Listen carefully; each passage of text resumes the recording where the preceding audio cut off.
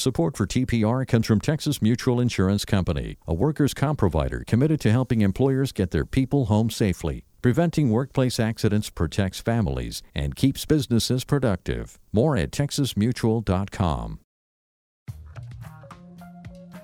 From Texas Public Radio, this is Texas Matters, a weekly radio news magazine that looks at the issues, events, and people in the Lone Star State. Today on Texas Matters, Obamacare is seeing a surge in Texas and across the nation. Why is the Affordable Care Act succeeding despite claims from the right?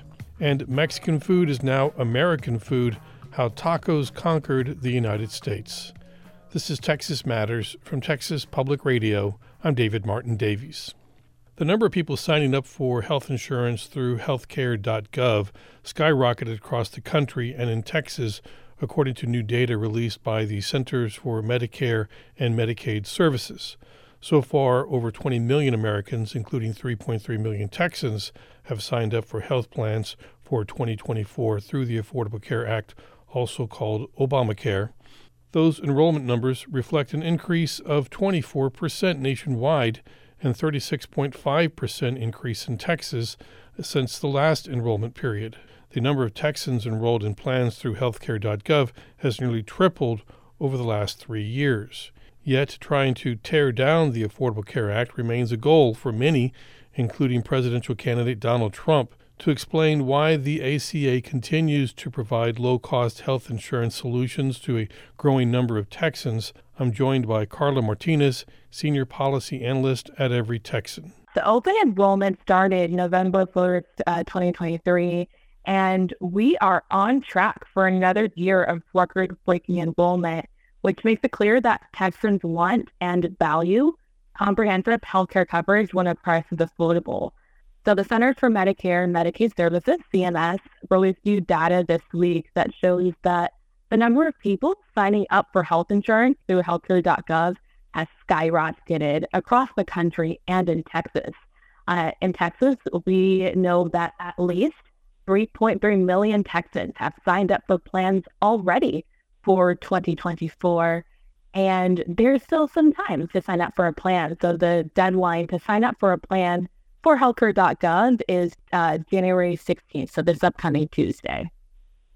Why do you think we're seeing this surge in the number of people enrolling in Obamacare? Yeah, so I think there's a couple of different reasons, but we have had a lot of investment to make it more affordable for people to be able to afford a plan through healthcare.gov. So going back since 2021 with the American Rescue Plan Act and then the Inflation Reduction Act of 2022, Texans in the marketplace have saved an average of $560 on premiums a year.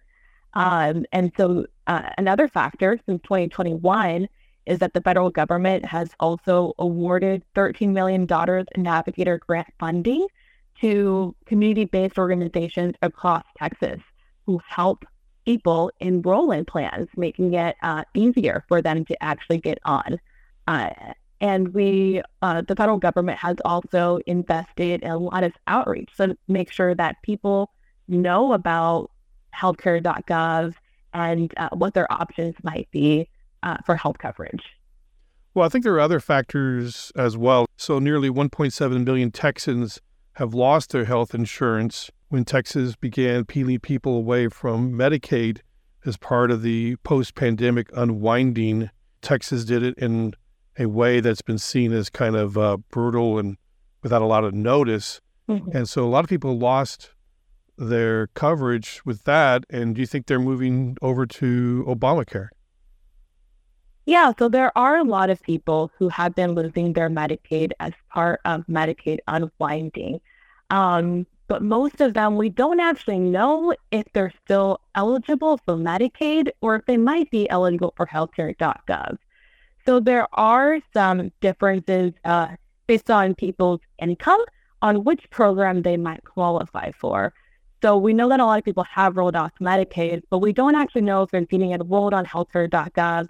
So we might get a little bit clearer picture of that later this year. But the reality is that most of the people who are on Medicaid in Texas are kids. and kids' families' incomes don't change a whole lot substantially to get them kicked off of Medicaid. So we know that some people might still be without health insurance, and we won't know the impact of whether people are rolling onto healthcare.gov coverage quite yet. Now, the previous presidential administration, it did not promote Obamacare. Matter of fact, under the Trump administration, they continued to call it a disaster, and they actually tried to do away with it. And then under President Biden, there's been more attention, more resources provided to the Affordable Care Act? Yes, that's correct. The Biden administration has invested a lot of money, time, and resources to make sure that healthcare.gov is affordable and remains affordable for people in their pockets. So, what 4 and 5 consumers in Texas can find a plan that's $10 or less a month. So that definitely helps the affordability factor of that. But the Biden administration has also invested a lot of money in navigators, so people who work in community-based organizations to help people enroll in these plans. They've invested $13 million in Texas across the state. So that's definitely making sure that people know about it in their communities. And in addition to that, the Biden administration has invested a lot of money in outreach. So robust media campaigns to make sure that people know about deadlines, that people know about what's changed in affordability so that they can go back and see what their options are so that they can enroll in healthcare.gov. Carla Martinez is a senior policy analyst at Every Texan.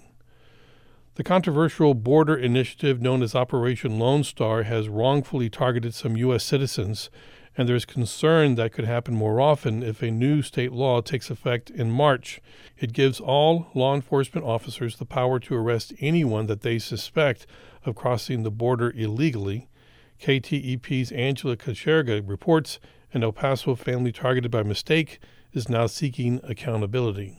The Ayalas, like many El Paso families, routinely visit relatives just across the border in Mexico. Gerardo Ayala says one evening in October, after they cleared customs and immigration, they made their usual drive back to their house on the Texas side.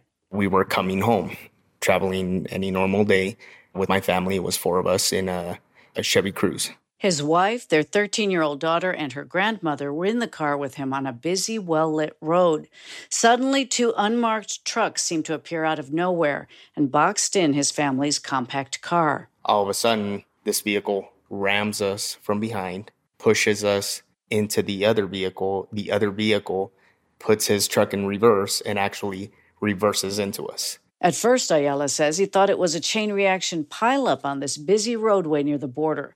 The car was damaged, but running. Already shaken, it only got worse for the family. He says at least 4 men wearing street clothes and tactical vests quickly surrounded the car. They were pointing semi-automatic rifles at them.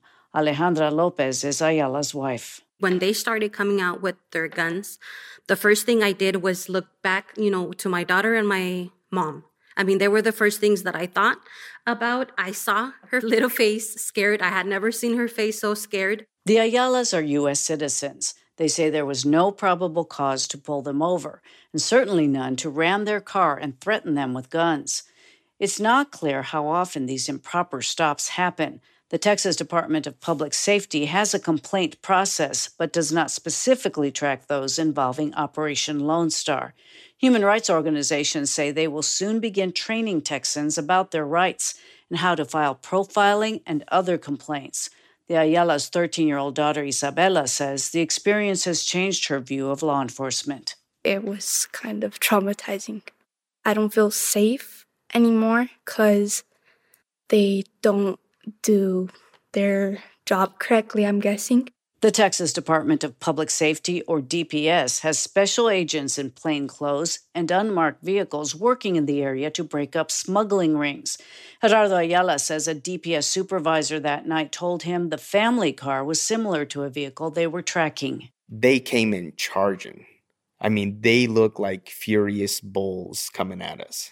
As soon as I opened that door and I told them this is just me and my family, their faces just changed drastically. The family wants an apology. their car repaired, and medical expenses covered that include x-rays at a hospital the night they were hit.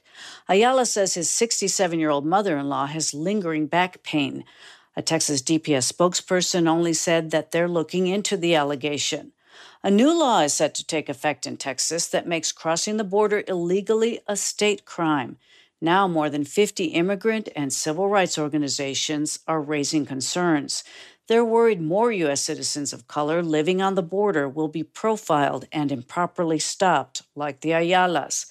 Fernando Garcia directs the Border Network for Human Rights. He says the state crackdown is out of control. They need to launch an investigation on the actual consequences of Operation Lone Star, on migrants dying, of U.S. residents being abused, on waste of money, of our taxpayers' dollars. For their part, the Ayalas are considering hiring a lawyer. Gerardo Ayala says he wants those who targeted his family by mistake held accountable. After his experience, he's deeply worried about the new state law. How is this not going to affect us? It's going to affect every single individual here in the borderland. Everyone. Ayala says he needs DPS held responsible for the sake of his family and others in this border city where more U.S. citizens could find themselves mistakenly caught up in a Texas law enforcement crackdown. I'm Angela Cocherga in El Paso. Mexican food is virtually everywhere in the United States, especially in Texas. A new analysis by the Pew Research Center published Thursday found that 1 in 10 restaurants in the United States serves Mexican food. This could be seen as a triumph for the tostada and a hooray for the jalapeno, but this plethora of Mexican plates shows that something fundamentally is changing in America, and how so much fear-mongering about the so-called browning of America is misplaced. Mark Hugo Lopez is with Pew Research. We found that Mexican restaurants are in every part of the corner of the nation. So what's striking about this is that about 99% of the U.S. population lives in a county that has at least one Mexican restaurant. So partly this is about where Mexican Americans and Mexican immigrants live, but it also is a reflection of the popularity and the role that Mexican food has played in the American food and restaurant landscape. So one of our big findings here is that many Americans, just about all Americans in fact, live in a place that has at least one Mexican restaurant. How did you gather this data? So this is data that comes from a database that's developed by a company called SafeGraph, which tracks how many restaurants are open and where restaurants are in the United States. This also included an analysis, though, of the Yelp records to look for places identified as Mexican restaurants to be able to get some sense of how expensive they are. Is it a food truck? Is it a chain restaurant? And so we wanted to kind of pull both of these together to paint a broad picture of the landscape of not only Mexican restaurants, but Latin American restaurants more broadly. Well, some Mexican restaurants are so small and localized that they may not even have a Yelp presence. So this could be an undercount. It may be, although the SafeGraph data is meant to be representative of the entire nation. So small restaurants like those that you just described are likely in the SafeGraph database, which is the principal database that we use. However, it's possible that there are also some restaurants that serve Mexican food and another cuisine, like Mexican food and, say, Salvadoran food, and they would be classified under Latin American as opposed to under Mexican alone. So this may be at least one estimate of how many places are offering Mexican food, but it may not capture the entire story. You don't count Taco Bell, do you? Well, it is a chain restaurant, and it does serve Mexican food. In fact, it serves a style of Mexican food that comes out of California. And so, yes, it is included in this analysis along with other chains that serve Mexican food. Like when I go to basically any small town in Texas, if they have a restaurant, it's going to be a Mexican restaurant, and it's typically independently owned. It's by a local family. They are from Mexico, and they are using this as a way to obtain the American dream. And that's an important point and highlight why we see this dispersion of Mexican restaurants, not only across the landscape of Texas, as you've noted, but also across the U.S. landscape. So, for example, you will find a Mexican restaurant that is run by a family that perhaps are also even recent immigrants, or at least the parents may be immigrants. In places like North Dakota or Montana, in addition to places like Georgia, and in places like rural Oregon. But it is a reflection of this dispersion of Mexican restaurants across the country and their availability across the country. It's not just because of chains like Taco Bell, but also because of this dispersion of the Mexican immigrant population around the U.S. So how would you compare and contrast the availability of Mexican food, Mexican restaurants in the United States to something like Asian food? Yeah, so we did take a look at Asian food, and Asian food is also broadly available across the United States, though not to the same degree as you see Mexican food in Mexican restaurants. So about 10% of all U.S. restaurants are serve Mexican food. That's about where you expect to see the Mexican-American share, by the way, of the U.S. population. There's about 37 million people in the U.S. who trace their roots to Mexico, for example. But Asian foods are it's a much more diverse landscape. So you see Chinese food and Thai food, and you see Japanese food, Vietnamese, and those food and cuisines are present in many of the nation's largest and most populous cities, of course, for example, and also where there are communities that are tied to the immigrant stories of those groups. Nonetheless, Mexican cuisine and Mexican food, and more broadly, the Mexican-American population is larger and more dispersed around the country. So you're able to find out that 10 U.S. counties, Mexican restaurants accounted for more than a third of all food establishments in those areas. Of these, 8 were in Texas, 7 of them were along the U.S.-Mexico border. I mean, that seems to make sense, that's where you'd have the highest concentration of Mexican food. That does make sense, because these are also counties where more than 90% of the population is Mexican-American or people who may be immigrants from Mexico. So we're talking about counties like, for example, Hidalgo County or Webb County along the U.S.-Texas-Mexico border. And it's important to keep in mind that that's one of the highest concentrations of Hispanic populations and Mexican populations in the U.S. And there's a long history of communities there having a very, very, very strong Mexican presence, because they were, many of those counties and many of those locations were part of Mexico before they became part of Texas, and they were ultimately part of the U.S. But yes, those are the places where we see the greatest share of Mexican restaurants among all restaurants in counties. It's along the U.S.-Mexico border. So can we say at this point that Mexican food is American food? That's a really great point. Mexican food is part of the U.S. food landscape, and in many ways, Mexican food is American food. But it's also important to note that Mexican food is diverse, that it has many, many different types of Mexican food. So there's, for example, Tex-Mex, which we found that 6% of all restaurants nationwide serve Tex-Mex style Mexican food. And there's also Cal-Mex, there's New Mexican style, and of course there's Arizona style. But that's only here in the U.S. There's, of course, a wide variety of distinct cuisines and styles in Mexico itself. So you have Oaxacan, for example, you have Poblano, you have many other variations on Mexican cuisine across Mexico itself, again, reflecting the diversity of the landscape, the foods and ingredients available. So we have in the United States this so-called migration crisis on the southern border. We have right-wing media trying to turn this into a quote-unquote invasion. But we're seeing that because of the availability of things like Mexican food, it does provide an entry point for people to at least understand and appreciate the culture of Mexico and see that as not as a threat, but as part of the fabric of the United States. That's a really great question and a really great point. Back in 2015, we had done a survey of the U.S. public where we asked Americans about the contributions that immigrants make to life in the United States. And the one place where the U.S. public sees immigrants making their biggest contribution, about at that time, more than half of American adults had said this was the case, about 55%, had said that it was in food and culture. So for many Americans, seeing immigrant communities or in their neighborhoods or in their counties or in their cities or metro areas, in many ways also has with it this growing diversity of foods from around the world. Mexican food, of course, is part of that. But as you noted, talking about what's happening at the U.S.-Mexico border, people who've come across the border recently. Many of those folks who are seeking asylum are from Central America. And in our analysis, we also look at other foods as well. So you could see that, for example, in the Washington, D.C. area, Salvadoran foods and Salvadoran restaurants are among the most common Hispanic or Latin American restaurants, although Mexican restaurants are not far behind.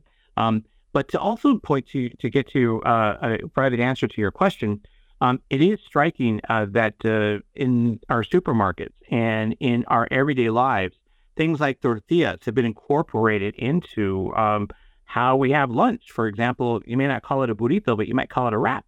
And that really is a reflection of how much Mexican cuisine is part of the U.S. food landscape. And as we were talking about earlier, Mexican food in many ways is American food. Was this study able to once and for all establish that San Antonio has the best tacos? Unfortunately, no. It didn't quite settle that. However, San Antonio has some really amazing Mexican food, and I've had the best tortillas I've ever had in San Antonio. So I would, if we were to ask that, I'm sure that San Antonio would rate highly, but you might have to provide our survey respondents with a sample of San Antonio Mexican food to at least taste it. Mark Hugo Lopez is the Director of Race and Ethnicity Research at Pew Research Center. Every Texas town and city has stories to be told about its history, its architecture, and its culture. TPR's arts and culture reporter Jack Morgan has written up this audio postcard with the tale of a hill country town, Boerne. If you've ever been to Boerne, it's almost hard not to notice one building that looms over the hill country town. A distinctive 4-story tower on Boerne's highest hill. Beautiful piece of property. It has a valley, a couple hills on either side. Has a fantastic view of downtown Boerne. Paul Barwick has spent the last 30 years working for the city of Boerne and is now their special projects director. He says the property's recent history begins with a family named Kronkowski. The Kronkowski family purchased it in the late 1800s. When the Kronkowski family bought the property, Albert Sr. was the patriarch. Most people think, well, the Kronkowski family, they made all their money with the San Antonio Drug Company. Well, yeah, they did, but what had happened was Albert Sr. knew George Merck, and so he was traveling in San Antonio, and he was visited with Albert at his office, and he became ill while he was here. Albert helped nurse Merck back to health, and as a thanks, Merck gave Kronkowski stock in Merck Pharmaceutical, stock Albert kept buying after the gift. At one point, he was the largest individual shareholder for Merck Pharmaceutical. Between San Antonio Drug Company and the Merck investments, the Kronkowskis began building their acreage, constructing 2 large stone homes. Sister Bernadine Reyes is a Benedictine nun whose order bought the property back in 1962. We're Benedictine sisters. The name comes from the fact that St. Benedict, who lived in the 6th century, wrote a rule, a way of life. And that rule has been pertinent to people's lives through all these centuries. The sisters occupy several of the buildings the Kronkowskis had built for family. The main house was their home, 2-story building. And there was another house built just across from that building, which was Albert Jr. 2 2-story stone homes adorn one hill, but there are 2 hills and both contain homes. There is another residential house on the property. It was not their main house, but it's a full house with a full kitchen. Paul Barwick notes that just as necessity is the mother of invention, the ravine between the two birthed one of the property's oddest attributes. If you wanted to be able to walk from structure to structure, you're having to go downhill up some caliche roads and work your way back up the hills. So they came up with this idea of putting an elevated bridge, a walking bridge, and pretty spectacular layouts. That approximately 100-yard bridge was about 6 feet wide, and at parts were about 60 feet above the ravine. While the bridge made a strenuous trek easy, it wasn't built to last and didn't. But the concrete piers at the bottom are still there, a bit like Stonehenge in miniature, from one hillside across the ravine, then up. Unlike some of the wealthy, the Kronkowski family didn't wall out the rest of the world. Albert Kronkowski would make that place available for GIs during World War II.